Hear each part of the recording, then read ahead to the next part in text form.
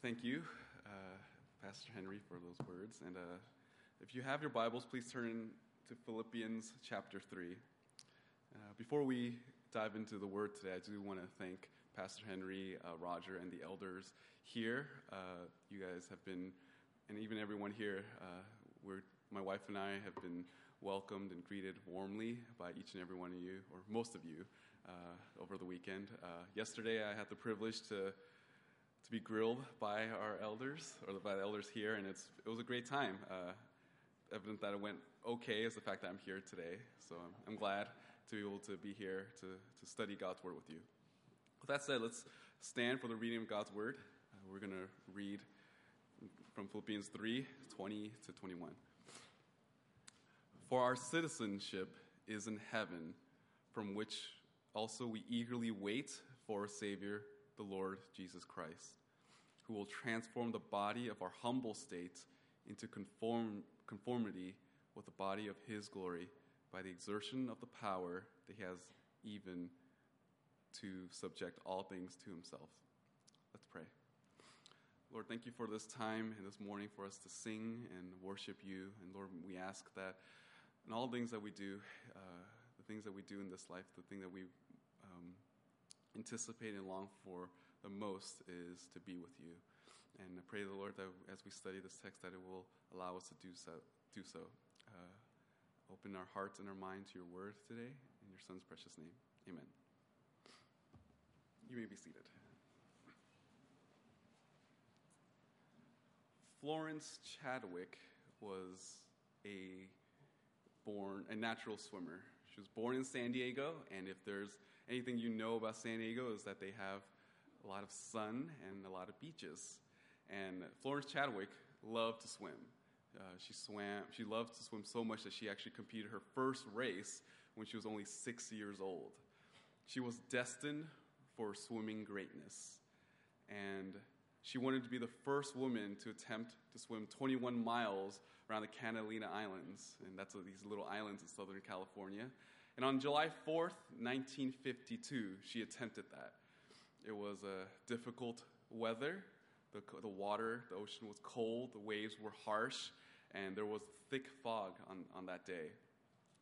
The fog was so thick that the boats that were following her, just to make sure she doesn't drown, had a hard time seeing her. And not only that, but there were sharks around the water. The guys were on the boat behind her would actually have the rifles ready to see if there's any sharks, and they would shoot into the water so that Florence wouldn't be eaten. And she went during daybreak, and she swam for hours and hours and hours, but the fog never lifted, and the water never got warmer. The waves were still rough, and the sharks were still around. At the time, most Americans watched this event on television, but she kept swimming and swimming. So for 15 hours, she swam and she swam. And around the 15-hour mark is when she began to have doubt. That's when she started questioning her ability, whether or not she can even finish this course. At 15 hours and 55 minutes, she called out to the boat behind her and asked to be taken out of the water and into the boat. She gave up, and when she gave up, the people on the boat told her how close she was to the shore. If she swam just a few more minutes, just a few more miles, she would have made it to the shore. And when she was asked why she gave up, it wasn't because of the cold water or the waves or even the sharks. But the thing that made her quit was the fog. The fog impaired her vision. It kept her from seeing the shore, and in her mind, she felt like she wasn't going anywhere. She felt as she was just paddling along. She wasn't moving because of how thick the fog was. Now, I wonder how many of us here today feel that way when it comes to our own spiritual walk. Many of us are struggling to remain faithful and to live for the Lord. And oftentimes, Scripture describes our walk with Christ as a course, as a race. 1 Corinthians 9:24 tells us, "Do you not know that those who run in a race all run, but only one receives the prize? Run in such a way that you may win." 2 Timothy 4:7, "I have fought the good fight. I have finished the course. I have kept the the faith. Scripture describes life as a course, and this course, especially in this life, being a Christian is not easy. It is especially hard in the Bay Area. We are in a place where we're like in the future right here in the Bay Area. All the things that happen or all the cultural shifts happen here in the Bay. So in a lot of ways, persecution will come here before it goes anywhere else in the United States. For some of us, the trials come in the form of a fog of doubt, where it comes from our peers that are constantly jeering and insulting us because we profess to be believers. Others, you guys are enduring barraging waves of temptation, trying to overwhelm you and drown you with its lust that ultimately leads to death.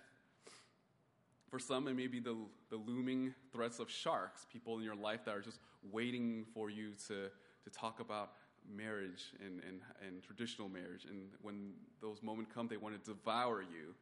Others are the cold from abandonment because of your identification with Christ, because you claim that you want to be followers of Christ. You're abandoned by your friends and family. For some of you, it may be just one of them, and for others, it may be all. But we are all called by Christ, and we're given the ability to endure. We're given the ability to persevere in this life. And it is during these times of persecution that we need encouragement. And in fact, I know some of you might not be under persecution now, but I promise you that those times will come. So whether you are enduring persecution now or you're preparing for it, Paul teaches us in this passage on how we can look forward to heaven, how we can fix our eyes in this heavenly destination that we'll go in the future. So how can we keep our minds focused on Christ so that we can finish this race strong? How can we continue to live in this life so that we can reach the finish line, so we can be in the heavenly shores? Well, this text will show us. Before we begin, I want to go through the context of the book of Philippians. Philippians was a precious, precious church to Paul. He established this church, and this letter, the book of Philippians, is really a thank you letter to all of the church members that were faithful to him and coming alongside him to provide money and food while he was in prison. This book was written while he was in prison in Rome. In chapter 1, verse 1 to 11, we see how he's thankful for them, for the ministry and their participation. And in chapter 1, verse 12 to 20, he talks about how the gospel cannot be in prison. Even though Paul himself was in prison, the gospel will continue to be spread throughout the world. He even talked about how there were people that taught the gospel not out of a love for the lost, but out of selfish gain. But Paul is thankful for the fact that the gospel is being proclaimed to the ends of the earth. At the end of chapter 1, he talks about the joys of living in Christ. Verse 21, this famous verse, "For to me to live is Christ and to die is gain." And Paul, the dilemma is whether to stay in this world to serve the church, which is great, or to die and to be with the Lord. And for him, it's a win-win situation. Chapter 2, we begin to see the humility of Christ, how Christ, the infinite God, became a man and humbled himself in obedience to the Lord. He fulfilled the law perfectly. He was faithful to the Lord, even to the point of dying on the cross.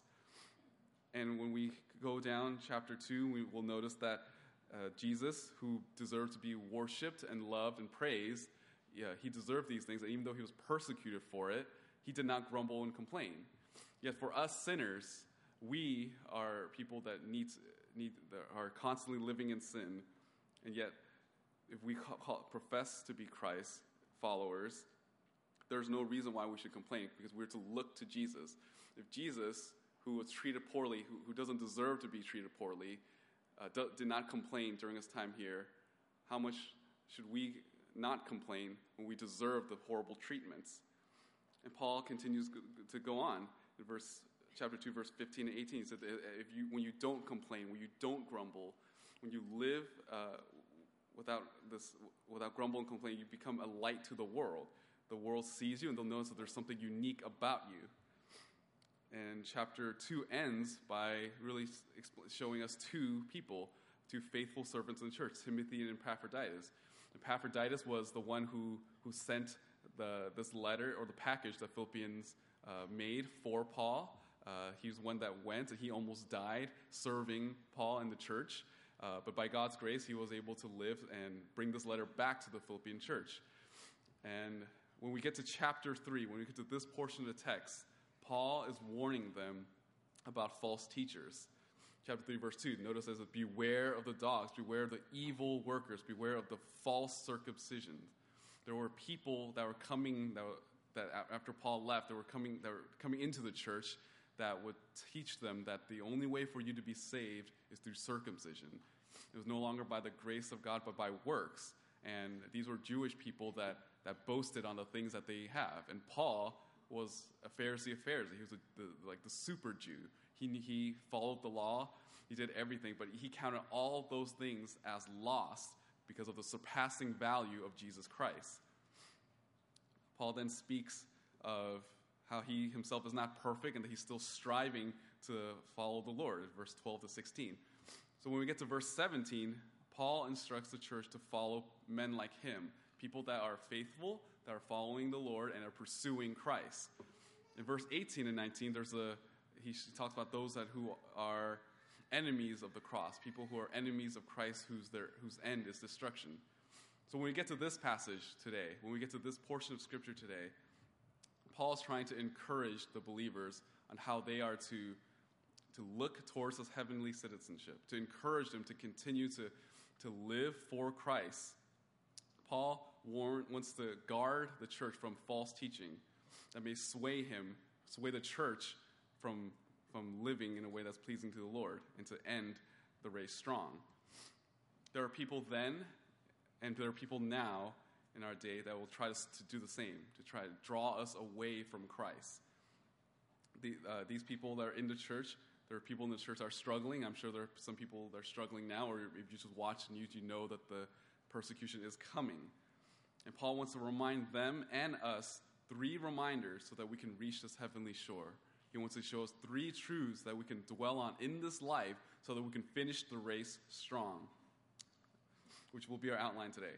3 truths to remind ourselves in light of the cold waters, in light of the thick fog, in light of the powerful waves, in light of the dangerous sharks. 3 truths we need to remember so that we can finish the race strong. Our 3 points, our outline today would be, first, our destination, 2, the prize, and 3, future glory. First, the destination, heaven. Look at verse 20. For our citizenship is in heaven. Notice the word "for" here is intended. Paul put that there as a way to contrast those that are living in the world and those who are living for Christ. This contrast to verse 18 and 19. Notice at verse 18, for many walk, of whom I often told you, now tell you even weeping, that they are enemies of the cross, whose end is destruction, whose God is their appetite, and whose glory is their shame, who set their minds on earthly things.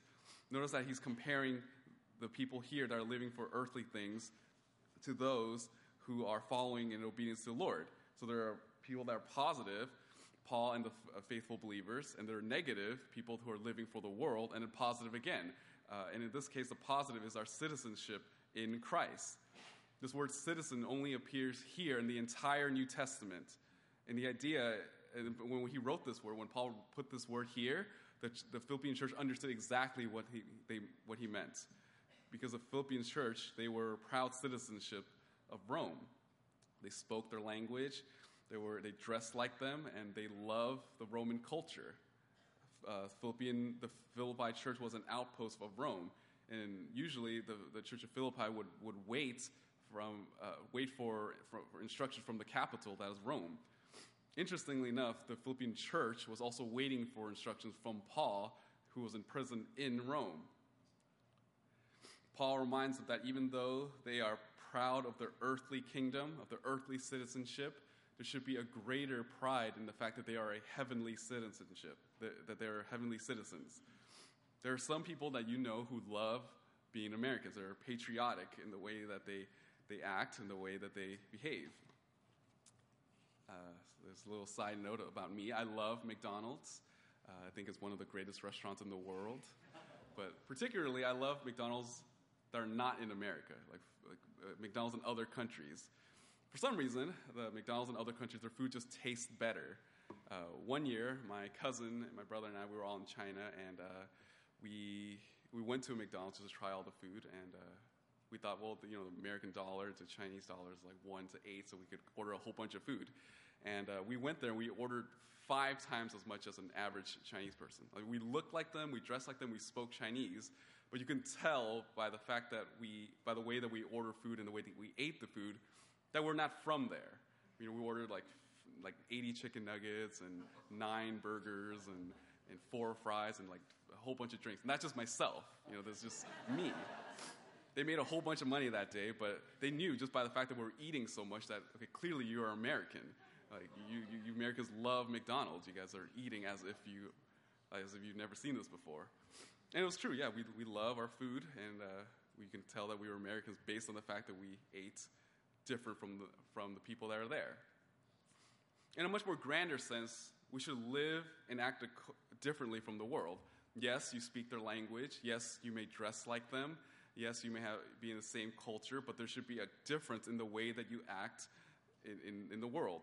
Again, if you contrast verse 18 and 19, the people that are living in the world, their appetite is their flesh and is the things that cater to their own sinful desires.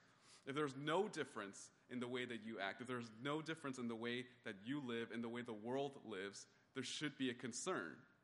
You need to ask yourself, am I in love with the things of the world? Do I delight in the things that are in this world? Or do I delight in things that are heavenly? Do I respond in life circumstances the way that people in the world respond? Do I cherish the things in the world the way that the world cherishes? Our lives must be different from the world. Not only should we live differently, but we should view our lives differently. We should think about our life differently. And being citizens of heaven, there are certain benefits. There are benefits in being a believer in Christ. And Paul wants to convey that even though there are perks of being a worldly citizen, there are even greater perks of being a heavenly citizen. In light of the trials, in light of our faith in this life, in light of the trials for our faith in this life, we need to dwell on our destination. We need to dwell on heaven. Heaven is our true home. Heaven is where we truly belong. We need to remember that because we are citizens of heaven, there are certain privileges and benefits. First, we are a child of God. We belong to God. We're no longer separated from the Lord. We're made right with God, and the Lord sees us as His children. We're free from the condemnation and the consequences of sin. And these benefits should cause us to be filled with joy. We should be excited knowing that we are made right with the Lord. We're reconciled with the eternal God. We have something better than anything that this world has to offer. Another benefit that we have is that we are free from participating in sin. We are free from the consequences of sins, and we're also free from being enslaved to sin. We're free to live in such a way that's pleasing to the Lord, that will bring joy in our life, but give glory to God. So when you're suffering through turmoils in this life, when you're being persecuted for your faith, remember your citizenship. Remember that your final destination is heaven. Our hope is not in this world, and our view of Scripture may have the world think of us as un-American. We might be laughed at and taunted for our faith. But no matter how much benefit you lose in this earth, no matter how much benefit you lose as an American citizen, you will not lose any benefits as a heavenly citizenship. We belong to Christ. Heaven is where we belong. Heaven is a lovely place.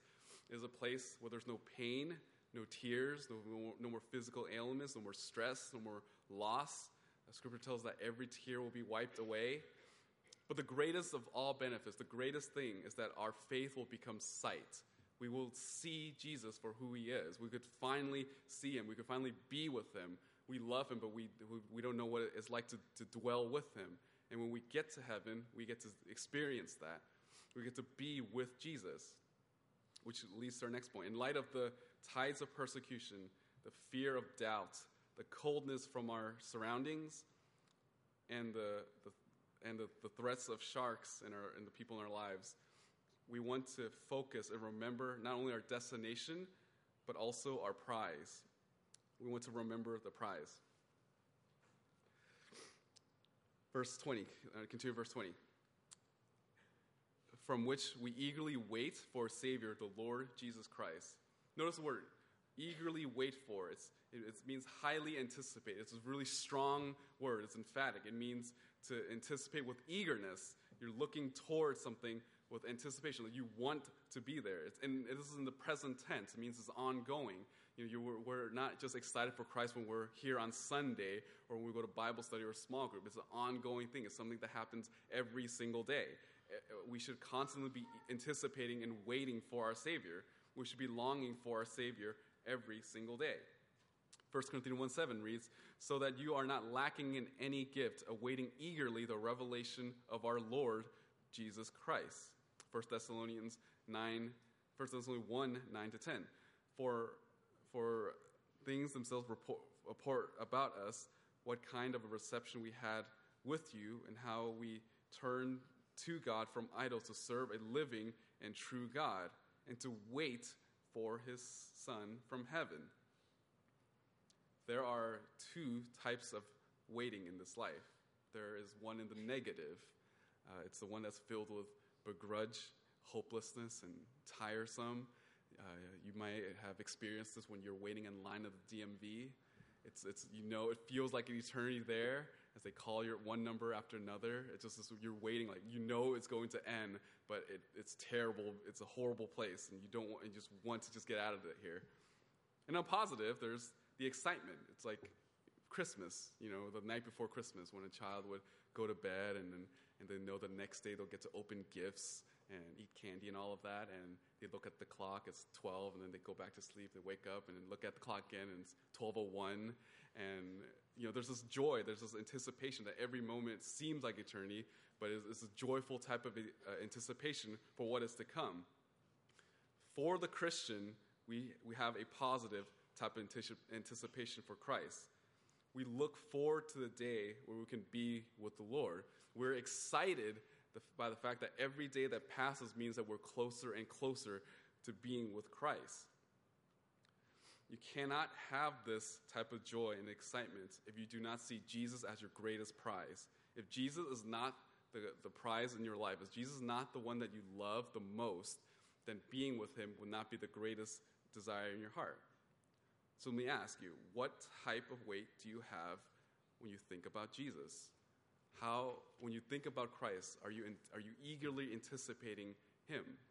Is it in the positive or in the negative? Do you see Christ as the prize or hindrance for any worldly sinful pleasures?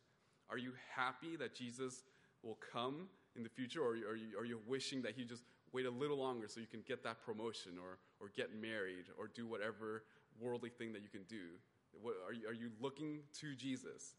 Are you praying regularly that Christ will return so that you can behold the greatness of our Savior? What type of anticipation do you have for our Lord? If you profess Christ and Jesus is not your greatest delight, then something is off. Not that you can't enjoy the things of life, not that you can't enjoy things like marriage or promotion or work or anything like that, but that if that is your greatest desire, if that is your greatest hope in this life, you will be disappointed. We are called to love God with all our heart, mind, and soul. You cannot serve two masters. The throne in your heart has one seat, and if Jesus is not there, then it's idolizing. You're putting something else above Christ, and that is going to disappoint you in time. That's why if the world is trying to offer you something better, when the world is saying, hey, there's something greater, you should leave this Christian faith for this, you know that they're giving you a lie, because the greatest thing that we have is a relationship with our Lord. We have Christ. If the world tries to offer you something better, we know that it can't be, because there is nothing better. Jesus is the absolute best.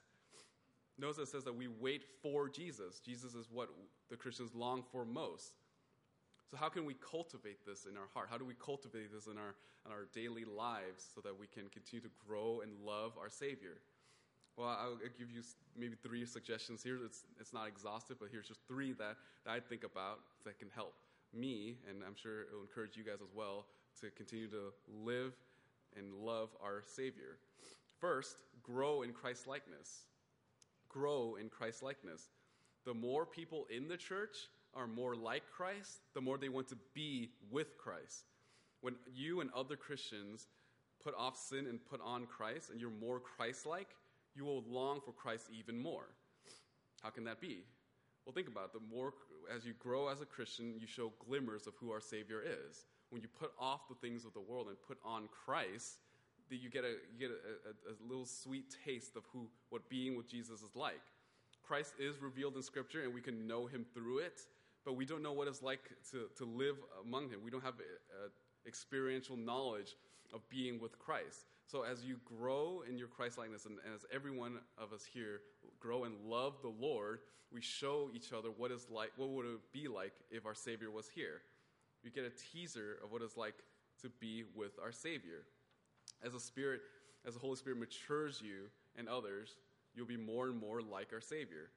2 Corinthians 3:18 reads this: "But we all, with unveiled face, beholding as in a mirror the glory of the Lord, are being transformed into the same image from glory to glory." You will see what being like Christ is like when other people in your life are growing and as you are maturing in the faith. If you think that other Christians are kind, Christ is much, much more. If you think your spouse is loving, Christ much more. If you think your parents are comforting, Christ much more. When we get to see glimmers of Christ, when each and every single one of us repent of our sins and live in such a way that reflects who he is. The more you purge personal sin, the sweeter the fellowship will be. And that sweet fellowship is only a foretaste of the greatest fellowship that we have in Christ in the future.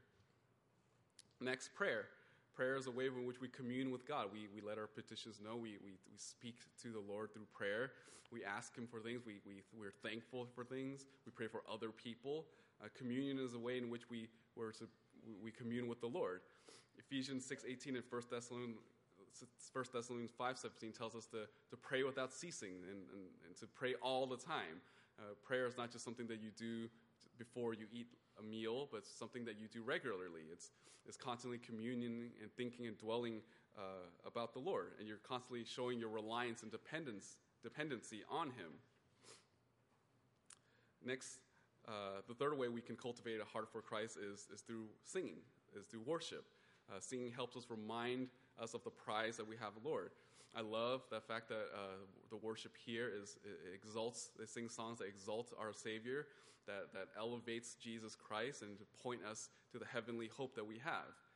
The songs that we sing, good songs. I mean, we have a book in the Bible called the Psalms, which is it's just 150 different types of psalms that highlight our Lord. It talks about times when we need to depend on him, times when we need to turn from sin. These are just types of ways in which we can learn more and meditate on Christ. Some of the greatest hymns that we sing are during times when there's persecution. And it's oftentimes when there's persecution where the temporal turns on us, when the things of the world it becomes a burden, that we look towards heaven. We sing to remind us of these future realities. Ephesians 5:19 and Colossians 3:16 tells us that we need to sing songs and spiritual hymns. We make songs for that reason. That's why we sing during Sunday worship, so that we could remember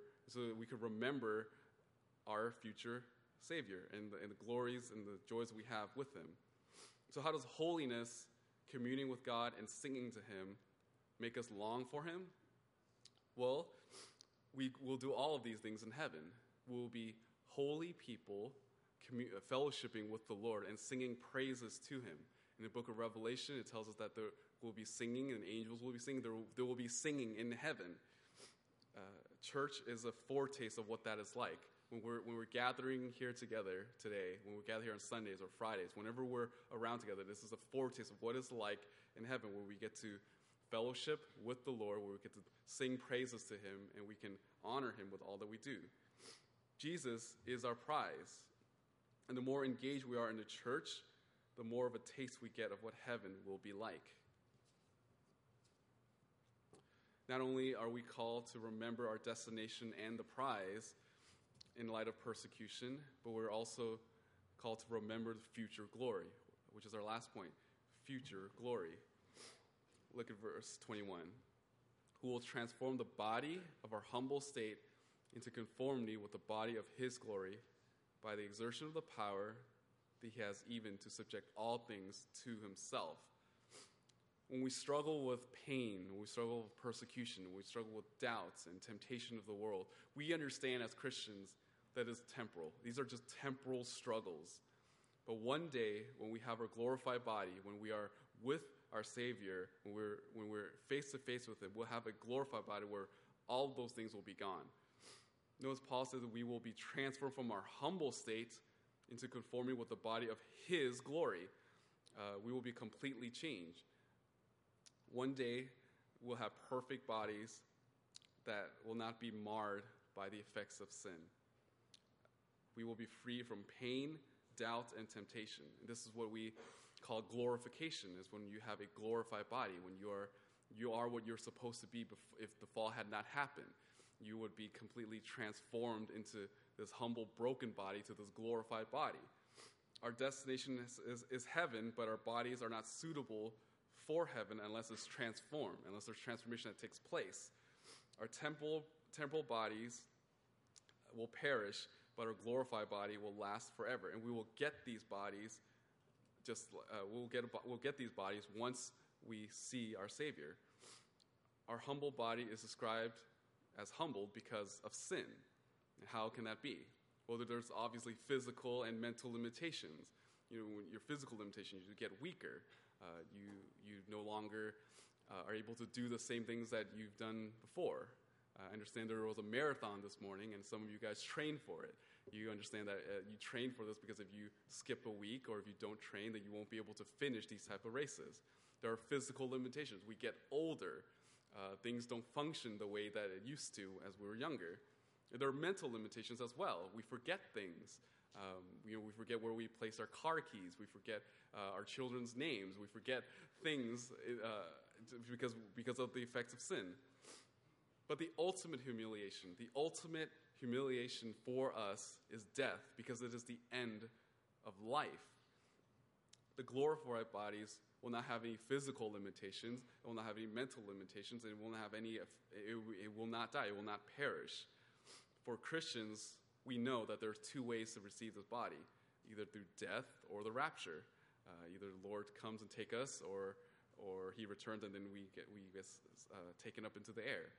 We will be glorified one day, though. This is our future. This is what we will have in the future. And Christ did the reverse of this. In Philippians 2, Paul talks about the kenosis theory, where the infinite God became a finite man, and he endured the temporalness of our physical bodies. Yeah, he also demonstrated to us what it's like not just to live in this life, but when he died and he rose again, he showed us what it was like, what a glorified body looks like. So we get to see what a perfect life is and what a glorified body will be in the life of Christ. So how does God do this? How does Christ do this? Notice it said, by the exertion of the power that he has, even subject all things to himself. The power that Christ has to hold all things together, all of nature, all of reality together, that power that Christ has, that power that Christ holds, is what he's going to use to change us from our humble state to our glorified state. The power of Christ demonstrated through nature will cause us to worship him. The power of Christ, as he transforms our body, as we know that he will do in the future, it should give us hope. It should give us absolute hope in this life. It is a sad reality of Genesis 3:1 that everything deteriorates. Our bodies will break down. The world will tell you that you can just do these type of exercises. You can eat a certain type of diet or have a certain lifestyle so you can enjoy this world longer, so you can be here longer. But Paul mentioned this in Philippians 1, where to die is Christ and to live is Christ and to die is gain. For Paul, he understood that reality, that if he was able to live any longer, if he was here at any extended period of time, he's able to serve God, which is great. But if he was to die, he gets to be with Jesus, and that is better. That is better than having to be in this world. The world will try their best to try to sway you to love the things of this world by trying to preserve your bodies in this world. But we understand that over time, no matter how much science improves, no matter how much new lifestyle or workout or diet, whatever it may be, your body will break down. Anytime the world, even our own selfish flesh, tempts us to deny the faith and lose hope, we must remember the hope that we have in the future, specifically our glorified bodies. If you're not suffering now through aging, you will at one point. Just look around you. There are people that are more wrinkly than you, and there are people that are older, and you will get to that point eventually. You cannot stop aging or your body from deteriorating. The comfort that we have as Christians is knowing that it doesn't matter. It doesn't matter if our body's deteriorating, because one day we will have a glorified body free from the effects of sin. Florence Chadwick would eventually go on the swimming course again, and 2 months later she did, and it was the same type of conditions. There was still the waves, the water, the sharks. Everything was there. It was still there. But she was able to finish the race the second time. And when the reporters asked her, what did you do differently? Everything was the same. Did you train differently? Did you eat differently? What did you do differently? And she responded, she had a mental picture of the shoreline. So even though she couldn't see, she knew where she was going. If an earthly athlete can do that, how much more should we as Christians? We need to remember and constantly remind ourselves of the heavenly destination, our greatest prize in Jesus Christ, and our future glorified bodies. Life will try to make you forget this truth, but we need to constantly look to Scripture and look to what the God's Word has to say about the joys that we have in the future, in the heavenlies, and not in the present world. We will find joy in Christ and what He promises in the future. So my question is this: are you a heavenly citizen? Are you a citizen of this heavenly kingdom? If so, then you know that we get heavenly rewards as we are faithfully serving one another. We get rewarded for those things in the future, that we'll get rewards that will not perish. And Christ even promised us in John 14:3 that He's preparing a place for us. But again, ultimately, the greatest joy is that we can be with our Savior, and we can anticipate that with absolute joy. But if you're not a citizen of heaven, if you're a lover of this world, if you're a citizen of this world, God is preparing a place for you too. Every time when you're sinning against Him, it's building up wrath. He's building up His wrath, and He has a charge against you. Every sin you commit, He will pour that wrath onto you. He will make a body for you that will not perish, but He will make a body for you that will endure the wrath, His wrath for all of eternity. And you'll spend all of eternity enduring God's wrath. And the only way for you to become a citizen of heaven is not to trust in your own works, is not to love the things of the world, but to repent, to turn aside from the joys and the lusts of this world, but to look to Jesus Christ and to place your complete faith in Him. Jesus Christ came, the infinite God, came into this earth, virgin born, and He lived this humble state. He knew what it's like to feel pain. He knew what it was like to weep. He knew what it was like to get hungry. He knew what it was like to see His body deteriorate. But yet, even though He lived this perfect life perfectly, He did not sin. Our bodies deteriorate, but every single time we lust after someone, every time we were angry, these are all grave offense to the Lord. Yet Christ Himself did not fall into any temptation, fall into any sin. Yet when He died on the cross for us, when He was nailed to the cross, He endured the wrath that was meant for us. And if we turn away from our own self-righteousness, our own works, and or anything from this world, and place our faith and identity in Christ and Christ alone, and we trust in Him and His work in this life, His death and resurrection, we will be a citizen of heaven.